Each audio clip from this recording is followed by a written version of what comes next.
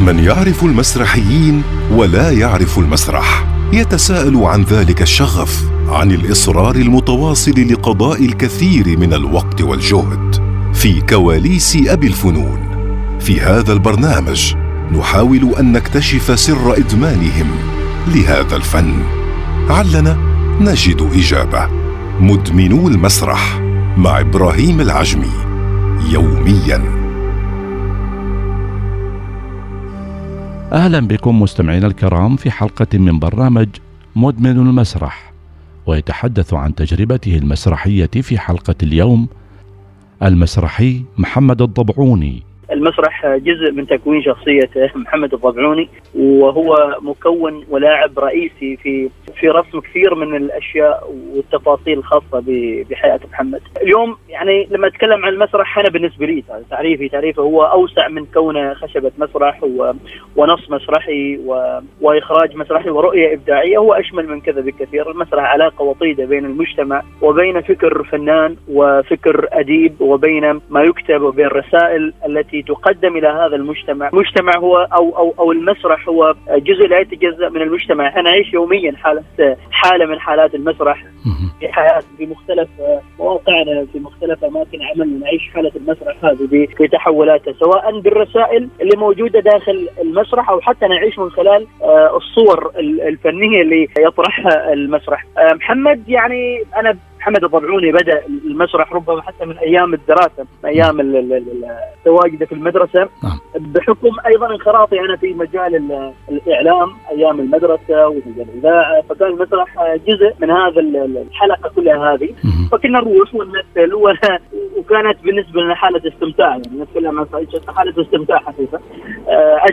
ما كنت أجد نفسي أني في يوم من الأيام ربما أعتلي خشبة مسرح على مستوى أكبر من النطاق المدرسي، وما مثلت حتى بشكل كبير على النطاق المدرسي. كنا مثلا على مستوى ربما من المدرسة الولاية فقط، ما رحنا أوسع من هذا الأمر. بس الآفاق فتحت الآفاق في المرحلة الجامعية، أيام ما كنا في كلية العلوم التطبيقية في صحار، الآن طبعا جامعة العلوم التطبيقية والتقنية فرع صحار. في وقتها كانت البوابة مفتوحة بشكل أكبر. كان المسرح في ذاك الوقت رائد على الصعيد الجامعي، وكان يلفت انتباه الجميع. يعني أغلب الطلبة يرون أن المسرح منارة في هذا الحقل الجامعي، وحتى الطالب اللي المسرحي أو اللي يروح في مجال المسرح له مساحة خاصة ولكاريزما خاصة ولحظوة خاصة. وما كنت أجد حقيقة أني راح أدخل في ذا المجال. نعم أيام الدراسة كنت موجود كان بالنسبة لي، لكن كنت أجد مجال الإعلام أرحب وأوسع وأقرب إلى شخصية محمد. بس وجدتنا في توأمة بين المسرح والإعلام، لأن كلها تندرج تحت إطارنا في متلقي، في جمهور آني يعطيك رد فعل آني. يعني لما تقدم مادة في مجال الإعلام تجد هذه المادة لها ردة فعل آنية. نفس الحاجة المسرح، ما يختلف في المسرح أنه جمهورك أمامك يعني 100 200 300 على حسب يعني المكان اللي تقدم فيه، وهذا الجمهور يعطيك ردة فعل لحظية، ردة فعل صادقة جدا. إن قدمت لا تلاقي يعني رضا الجمهور، فردة الفعل السلبية راح تجدها، وهذا ينعكس في الجانب الآخر على حالتك السلبية. إن قدمت ما يرضي الجمهور وما يرضيك أنت كمسرحي، ردة الفعل أيضا راح تكون لحظية وآنية. النقطة الانطلاق كانت من كلية العلوم التطبيقية بصحار. كنا نقدم مهرجانات مسرحية على مستوى الكلية، بعدين تطور الأمر إلى يكون مهرجانات مسرحية على مستوى كليات العلوم التطبيقية. ما زلنا في الحقل الجامعي، كانت في تنافسية، كان يعزز قيمة هذا المسرح عندي أنا وعند زملائي. نعم. التنافسية اللي تصير بيننا احنا كطلبة، وكنا نجد أنفسنا في المكان، يعني في المسرح، في الإعلام. وأنت لابد أن تقرأ كمخرج. أولا محمد كان مخرج، يعني كنت مخرج في ذاك الوقت. نعم. وكنت ممثل مسرحي. طبعا مش مخرج بمعنى مخرج يعني تتحدث عن المجال محترف. في وقت من الأوقات اعتليت هذا جواد الإخراج. أول حاجة أهم تحدي بالنسبة للإنسان اللي يطوع ويدخل في حالة تطوع لأي نشاط، وقتك ما ملكك أبدا، يعني تضحي بوقتك الثمين مع أهلك، مع ناس قريبة منك. الأمر الآخر هو يعني ما في حاضنة حقيقية لهذا المسرح، ما في حاضنة حقيقية. هم وجود الآن وزارة الثقافة سابقا، ووجود الآن وزارة الرياضة والشباب، يعني رغم كل هذا الحواضن، رغم وجود الجمعية العمانية للمسرح، إلا أنه ما في حاضنة حقيقية تحتضن هذا الممثل المسرحي وهذا الفنان المسرحي اللي يقدم. أيضا اليوم إذا ما أردت تقدم مادة مسرحية، عرض مسرحي، وين المسرح في مسقط؟ يمكن الآن في مدينة العرفان في السنوات الأخيرة في مكان ممكن تقدم فيه العرض مسرحي. المادة أيضا حتى تنجز عرض مسرحي، أتكلم مش على صعيد شخصي، أتكلم على صعيد فرق مسرحية. لما تريد تنجز عرض مسرحي، هذا العرض ممكن يفترى. تتكلم عن كم ممثل موجود في العرض، الطاقم ككل مش الممثلين فقط، الصرف اليومي لهذا الطاقم كم بيكلفك، بالتالي كم العائد انت اللي تضرب. التحدي الآخر واعتقد انه خارج اطار الجانب المادي وخارج اطار الجانب اللوجستي، هو التحدي بين تقدم مسرح للنخبة وان تقدم مسرح للمجتمع. في شعره ترى هي يعني اما ان اقدم عرض جماهيري تيجي، هذا تحدي كبير خارج الاطار اللوجستي والاداري والدعم والى اخره. اتكلم عن الفنان صراحه مع ذاته، والفنان حضوره في المجتمع. اليوم المسرحي ما لكن حضور يعني على الصعيد الاجتماعي، يعني كم شخص اليوم يعرف افضل فنان مسرحي موجود في عمان، او كم مسرحيه اليوم في عمان لها جمهور ولها حضور ولها صدى يعني في الامر مشتهر. يعني تحتاج الى اليوم لما نضرب امثله، يعني احنا النموذج امامنا الكويت هذا التسويق اللي وصلت لبعض الفرق المسرحيه انها اصبحت او تحولت الى شركات انتاج كبيره يعني. نعم. احنا اليوم تجربتنا انا اعتقد انها ياسعه، وان كان المسرح في عمان من الثمانينات والسبعينات، لكن تجربه المسرح الجماهيري اعتقد انها تجربه ياسعه. ربما تحظى ببعض النضج في صلاله، في مهرجان ظفار، في بعض الفرق المسرحيه في ظفار، يعني عززت نفس المكانه الماديه والمكانه الجماهيريه. يعني شوف هذا ممكن ما موقف، لكن مواقف لي يعطي دلاله على التضحيه للمسرح، وايضا يعطي دلاله على الحب الاشتغال في ذا المجال. نعم. طيب يعني أنا أذكر أن من المواقف اللي تعزز حالة الشغف عند الإنسان المسرح والممثل المسرحي المشتغل في مجال المسرح، أذكر كنت في وزارة الإعلام حاليا، هيئة إذاعة التلفزيون سابقا. نعم. كان عندي برنامج قاعد في وقتها، كان عندنا بروفا في المعبيلة.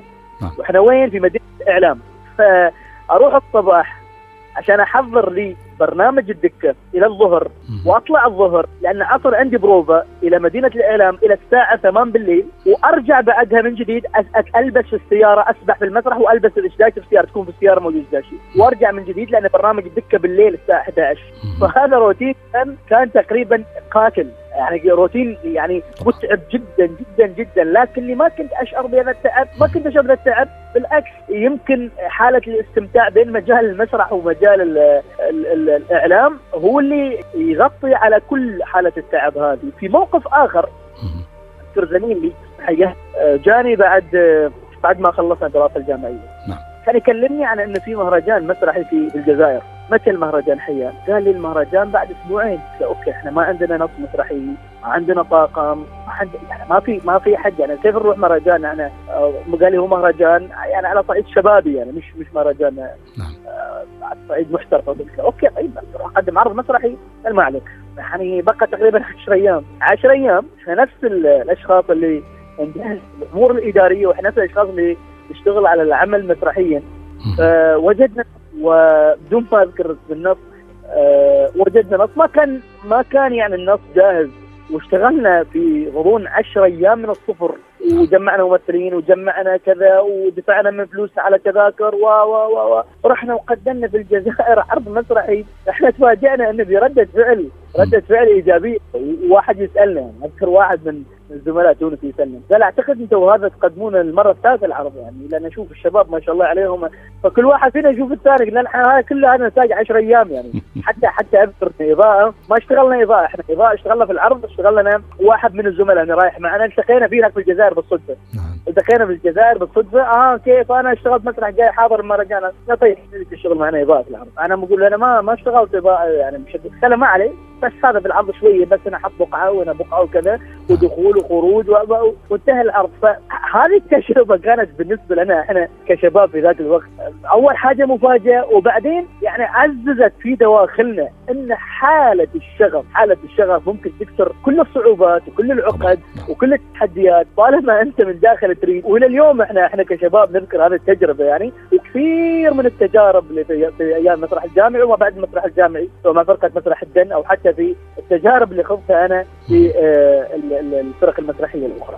في هذه الحلقه تحدث المسرحي محمد الضبعوني عن تجربته المسرحية، على أمل أن نلتقي في حلقة جديدة من برنامج مدمن المسرح. إلى اللقاء. من يعرف المسرحيين ولا يعرف المسرح يتساءل عن ذلك الشغف، عن الإصرار المتواصل لقضاء الكثير من الوقت والجهد في كواليس أبي الفنون. في هذا البرنامج نحاول أن نكتشف سر إدمانهم لهذا الفن، علنا نجد إجابة. مدمنو المسرح مع إبراهيم العجمي، يومياً.